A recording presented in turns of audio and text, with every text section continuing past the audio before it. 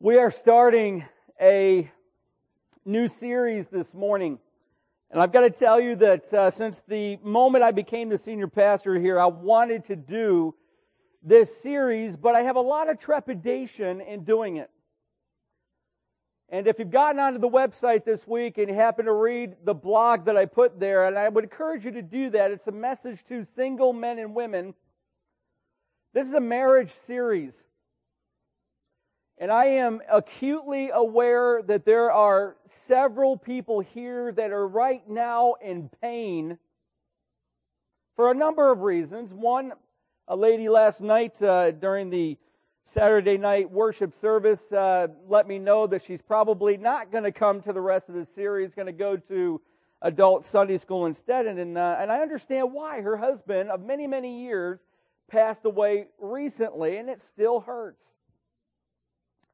But I encouraged her, like I'm going to encourage you who may be single for a bunch of reasons, for various reasons. You might be single because you've never married yet. You might still be in high school. You might still be in a dating relationship but not married. You might even be engaged but not married. You might be single because devastating things happened in your marriage and divorce occurred. That's not uncommon. Not in our church, and it's not uncommon in our society. You might be single because your loved one passed away. And I really am aware how painful, potentially painful, this series can be. So that has sort of been the backdrop of my thinking as I'm developing this series. And the thing that I want to tell you is this. If I just caught you up in the net of singleness, here's what I want to tell you. While the subject may be marriage between a man and a woman, it is so much loftier than that. Because every biblical principle between a man and a woman transcends to the deeper, greater, more beautiful theology of Christ, who is marrying and in love with His bride called the church. And we're going to learn through this series, I hope, what that really means and how you function and live as a bride whose husband thoroughly loves us. Also, you who are single today may not be single, hopefully it's not tomorrow, but in the future. And I want you to learn these principles. If you're dating or if you're not dating, but you're in high school or college, these principles, friends, undergird what I've always wanted to do, and that is pre-engagement counseling, which I think is desperately needed because once you engage, it's on autopilot towards the wedding. But friends, listen. You who are single may have loved ones and children who are married who need to hear these principles. And you need to mentor them. So I'm going to encourage you, like I did my friend last night, to stay into this series. If it gets painful, come tell me. I want to know so that I can be praying for you. You know, an English professor wrote these words on the chalkboard to his students, which were made up of men and women. He said, "Woman without her man is a savage." And then he gave this assignment to his class. He said, "I want you to individually punctuate that sentence the way you think it needs to be." And the men wrote this: "Woman without her man is a savage." Interestingly, the women wrote something differently. They wrote, "Woman without her man is a savage." Now that just gives you, friends, the smallest little glimpse of how complicated it is to do a series on marriage. Because how do you take a man and a woman who have sometimes thoroughly different perspectives, who are very, very unique and different from one another, how do you take them and provide a marriage series in that complex covenantal relationship? We're going to try to do that because marriage is beautiful. It is difficult, it is joyful, it is challenging. It may be, friends, the hardest thing that many of us will ever undertake, yet it has the potential to produce the greatest joy you'll ever experience, apart from eternal life. All of these elements of difficulty, beauty, joy, challenge are found in this book called the Song of Songs, which tells us about a man and a woman who begin to love each other. They're identified as Solomon. Some believe this is Solomon, the son of David. Others believe this is God's way of every man and God's way of every woman. It's a fictional character. Whatever you believe, it's identified, the man is Solomon, and the only name we have for the woman in this poem, because this is a love poem, the only name we have is the Shulamite.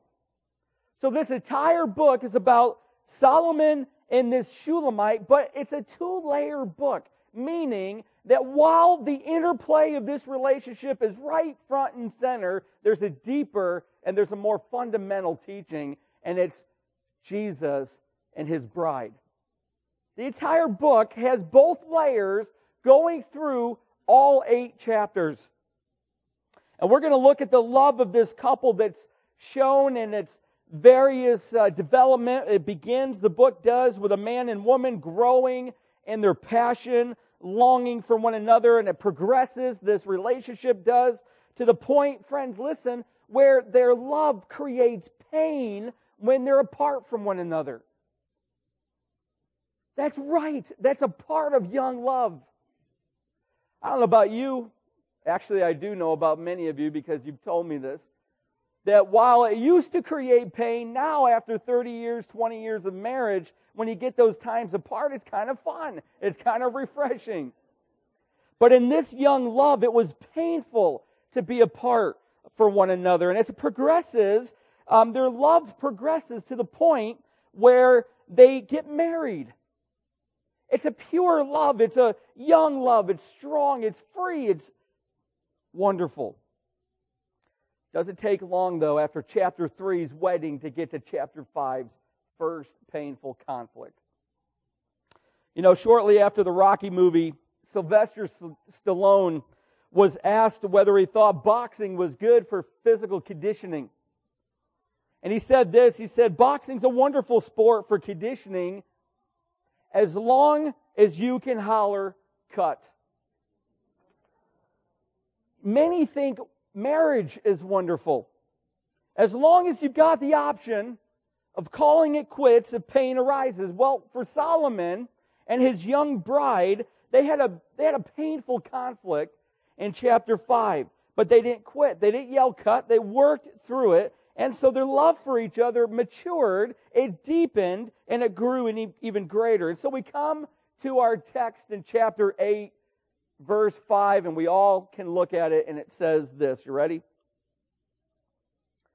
"Who is that coming up from the wilderness, leaning on her beloved?"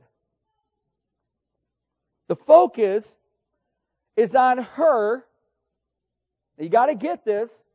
The focus is on her as the couple was walking on a romantic walk through the countryside. Now let's pause for a moment and just reflect on that. Men, husbands, notice with me her posture. Leaning on her beloved. To the person observing, which many think these were the daughters of Jerusalem watching this couple from the city, to those observing, they were a picture of oneness, a picture of unity. Friends, listen. Men, listen. It's also a picture of her dependency and vulnerability to her husband. She's leaning on her beloved. And as we are allowed a peek into what she's about to say to him, we need to keep in mind that he's listening. In our entire text this morning, verses 5 through 7, Solomon speaks no word. He listens. And he allows his wife to express her heart as she leans upon his chest and looks into his eyes and hears the words that she speaks. And let's start at verse 6. Set me as a seal upon your heart, as a seal upon your arm. For love is strong as death, jealousy is fierce as the grave. Its flashes are flashes of fire, the very flame of the Lord. Many waters cannot quench love, neither can floods drown it. If a man offered for love all the wealth of his house, he would be utterly despised. These are the words of the wife to her husband, and from them we gain 5 qualities of a supremely satisfying marriage that is honoring to God. Let's look at them. Number 1. First, we see the security of love. She says, set me like a seal over your heart, like a seal on your arm. Now, this is Hebrew poetry. And friends, when you are studying Hebrew poetry, you learn fairly quickly that in its use, anatomical terms are fairly imprecise. The word arm here probably better is translated finger. And what we see is the seal was in use. And a seal was a symbol of ownership. It was a symbol of possession and affiliation. In fact, you see this in Genesis chapter 41. You remember Joseph? He was elevated to the second in command over all of Egypt. And Pharaoh takes off his ring and puts a gold chain around his neck and then drives around town in a chariot with Joseph in the second chariot. See, Joseph was given authority. Joseph was given ownership. Joseph was given possession and affiliation. You see, the seals were used to indicate ownership of one's valuable possessions. So Joseph, friends, listen, now owned everything of Pharaoh except for the queen. Now, can you picture this couple on this romantic walk together with his arm around her shoulders, her arm around his waist, as she reaches for his chest as she's speaking these words, and then she reaches up to his hand that's encircling her shoulders, and friends, it's out of that she makes this appeal. See, she wanted him to love her in his heart, seal upon your heart, as well as in his actions. Solomon, I want you to love me privately, and I want you to love me publicly. When they were together, when they were apart. You see, a seal, friends, was only to be broken by the person to whom it was sent. If a king sent a sealed letter to another king and his ambassador was to deliver it, if anybody opened that seal other than the intended recipient, they would be put to death. That's the power of the seal. And the wife is saying to her husband, men, listen, I'm all yours, and I'm only yours. All of me is for you exclusively. All my emotions, my desires, my loyalty, my faithfulness, my body, all of who I am belongs to you and only you. Those are the words of the Shulamite. She says, I want you to be secure, Solomon, in my love, and I want you to give all of who you are to me. Place me like a seal over your heart and over your arm. Don't let anyone else break this seal of your love. Solomon, don't flirt with any other woman. Don't let any other woman catch your eye, because there's wedding vows, friends, that you make, and then there's marriage vows that you live. And one's a whole lot harder and more important than the other. That's why I don't take off my wedding ring ever. Because I want everyone who meets me to know that I have given my heart to my wife. Friends, I've got to stress to you this morning that this was a married couple. growing in their marriage, because going to deeper levels in your marriage, maturing in your love, it's the right and proper way that God-honoring marriages progress. But I want you to notice something with me from this text. She's asking him, appealing to him, to place her like a seal over his heart and his arm. Wives, friends, listen, are you that bold and that gentle with your husbands? Not demanding with them, not angry with them, not accusative, but in your vulnerability within the folds of your husband's love, asking him to place you like a seal privately, publicly. Man, I've got to ask you this. I hope every one of you are listening. Believe me, I've been staring at this mirror all week. This question's been asked of me many times. Men, have you fostered this freedom in your wife?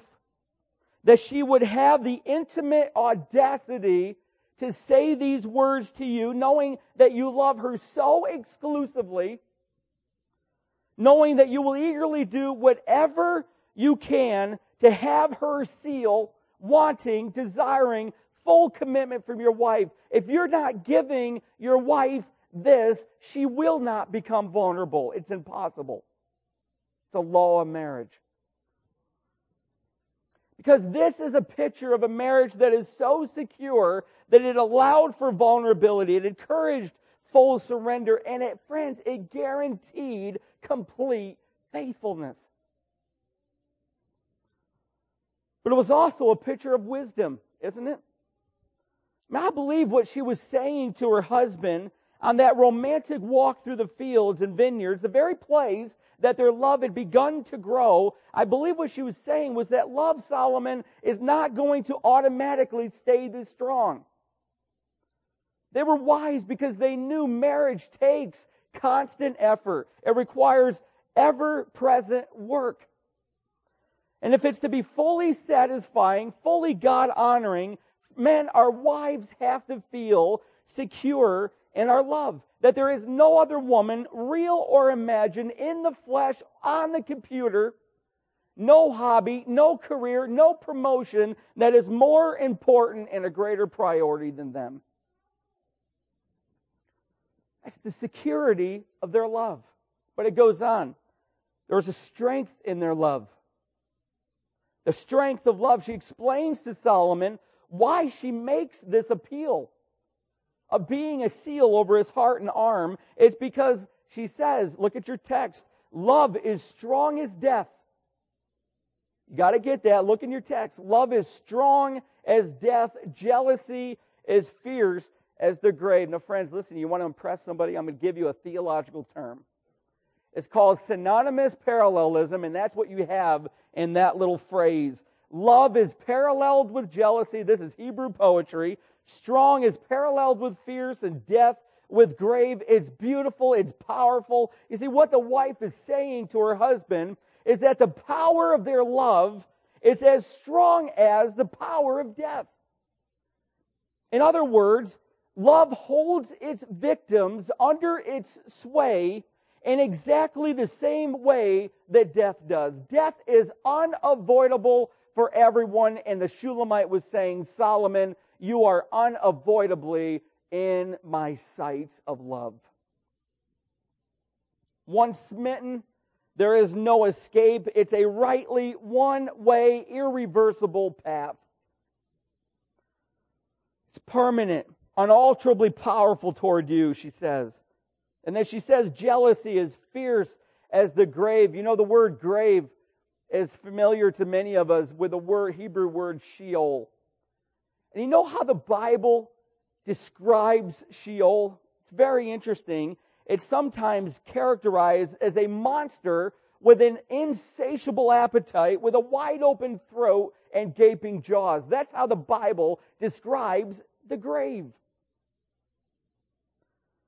And her love, the jealousy of her love is compared to that. You know what biblical jealousy is? You want to know what jealousy that's honoring to God looks like? Here it is. You ready? It's the emotion of single-minded devotion, which when turned away from self, that's key, produces an overpowering zeal to promote the glory of the person who is loved. Friends, that's jealousy.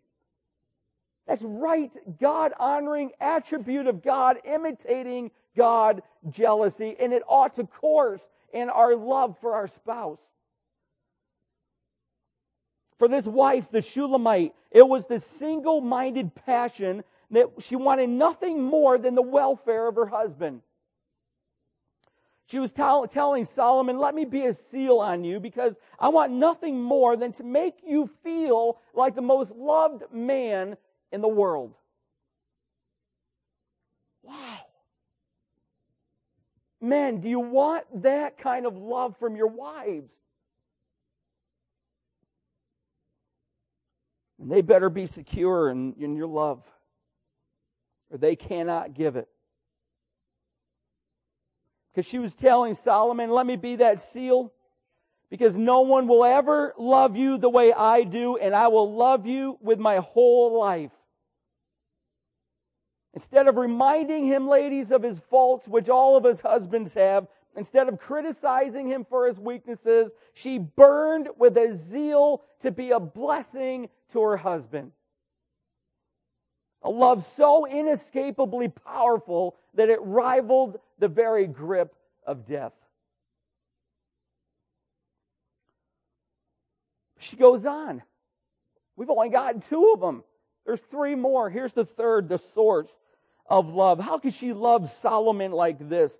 What was their hope for this kind of love? What's our hope for this kind of love in our marriages? Well, friends, the answer is right in the very middle of this poetic stanza, and it gives the reason for the strength of her love. Here's what it says. Its flashes are flashes of fire, the very flame of the Lord. You know what happens if you translate that Hebrew literally in English? Here's what you get. You ready? This is cool. Her darts are darts of fire, a flame of Yah. And immediately the image of the Valentine card of Cupid drawing the bow ready to release the dart of love springs into mind, because that's what she was seeing. The confidence she has and the strength of her love for her husband is not found in her, which is ever prone to fickleness and weakness. It's the very flame of the Lord, and it's consuming her so that there's nothing left but faithful, secure, strong love for her husband. This is the love, friends, that Paul speaks about in Romans, where it says God's love has been poured into our hearts through the Holy Spirit who has been given to us. The imagery there is of a funnel, and God's pouring His love into this funnel, which is going into our hearts, and it's a constant waterfall of love, so that it fills our hearts up and overflows to other people, no one more significantly than our spouse. Do you understand, friends, what confidence this gives us? It's God's constant, never-ending, intense, burning love that beats in our hearts and seals our love for our spouses. But listen, this is so important. It is available in an inexhaustible supply only, listen, only as we walk faithfully with God.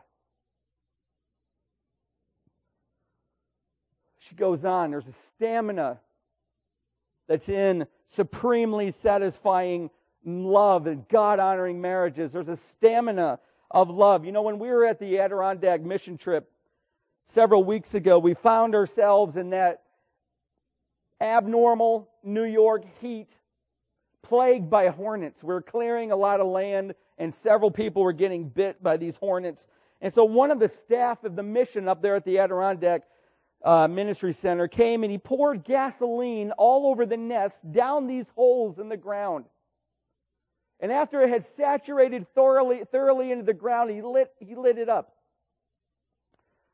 We were standing around, Jake Kowalski holding the water hose, and the fire took off, and some of the fire began to creep away from the holes in the ground and setting the grass that was saturated with gas on fire. And Jake began to pour water on it from the hose. But the most peculiar thing happened. The water wouldn't go out.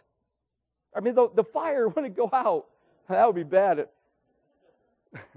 The fire, no matter how many gallons of water he kept pouring on it, the fire kept burning. This is the imagery that the Shulamite has when she says, many waters cannot quench love, neither can floods drown it. You see, just a moment before this, she's looking up into her husband's eyes, and she talks to him about the fire of her love, which now she says is unquenchable.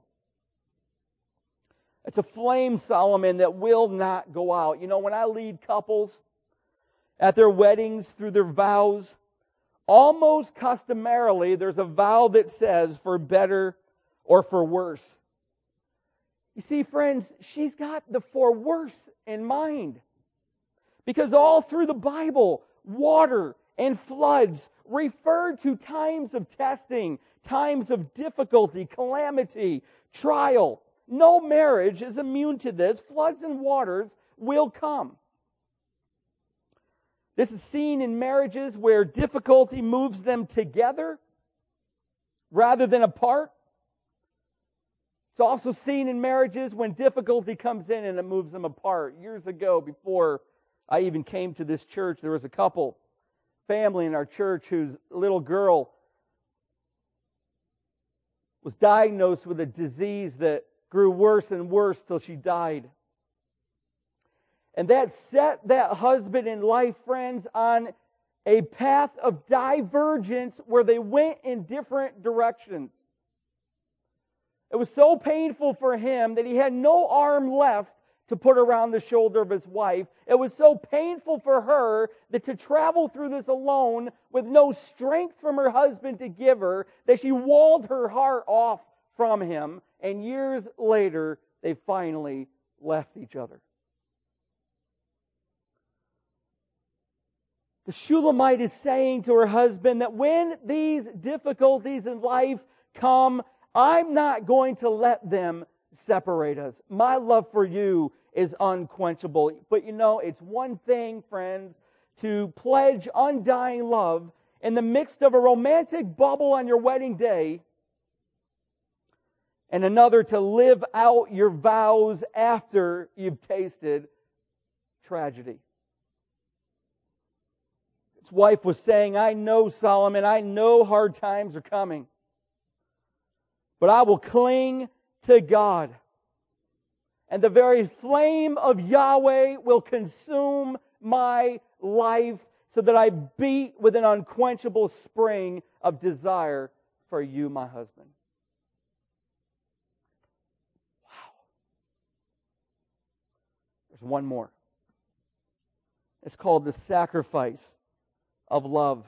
She finally says at the end of verse 7, if a man offered for love all the wealth of his house, he would be utterly despised. And how strange this sounds to our English ears until you realize the beauty of what she has said. Solomon, my love is freely given to you. There's no amount of money that could ever purchase the love I have for you. And there's no amount of money, listen, that is ever going to be worth destroying our marriage over. You've never had to earn it, Solomon. You didn't have to buy it.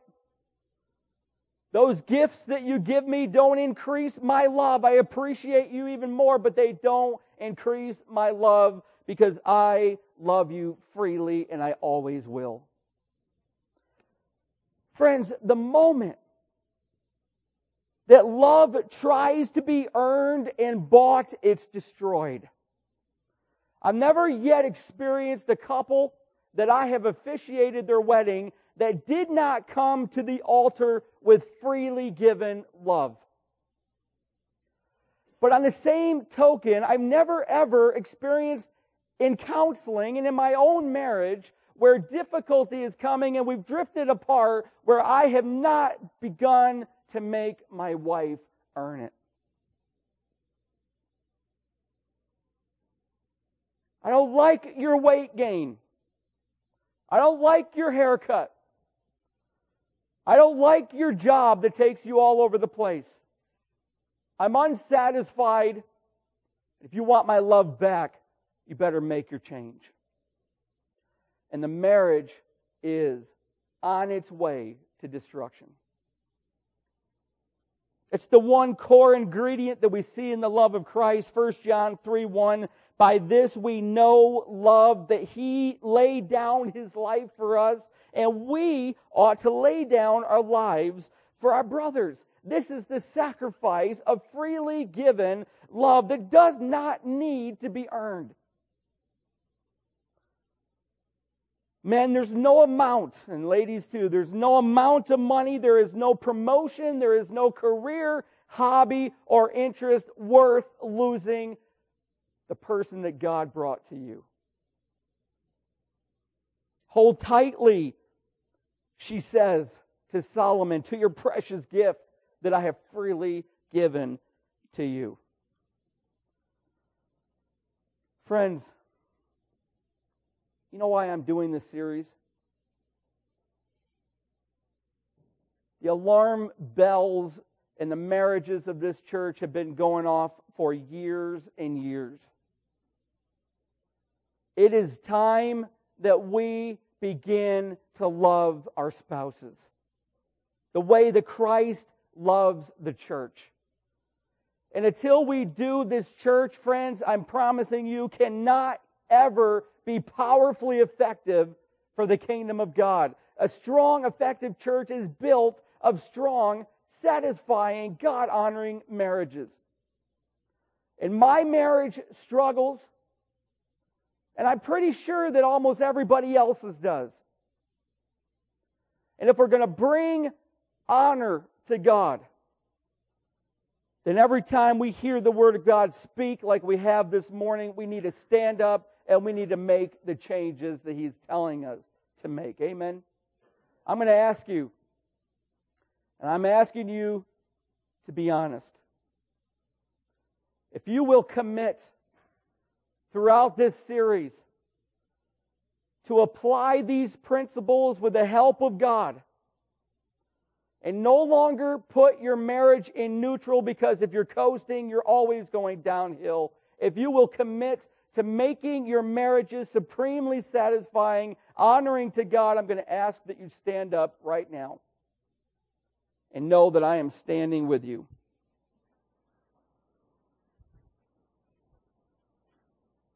And if you're not committed to that, that's fine. This is true in your relationships of dating and in your relationships of engagement.